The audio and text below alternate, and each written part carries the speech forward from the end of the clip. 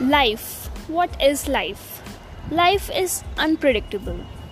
Yes, life is unpredictable, but we have to enjoy it. We have to enjoy it to the fullest. We have to work hard, we have to do the smart work too, but we have to enjoy it. In this pandemic, coronavirus, earthquake, cyclone, and many more disasters, we are living today.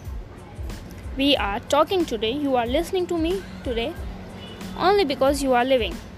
Only because you are taking what you are taking? Breath, right? Why?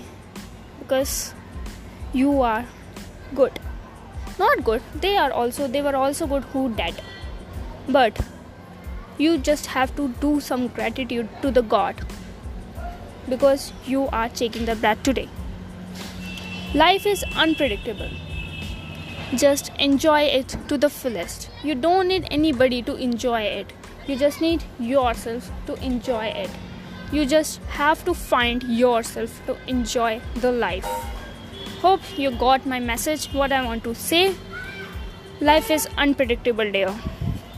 Just live it to the fullest. You don't need anybody. You don't need any squad. You don't need anybody. You just need yourself to enjoy the life. Thank you so much for listening to my podcast.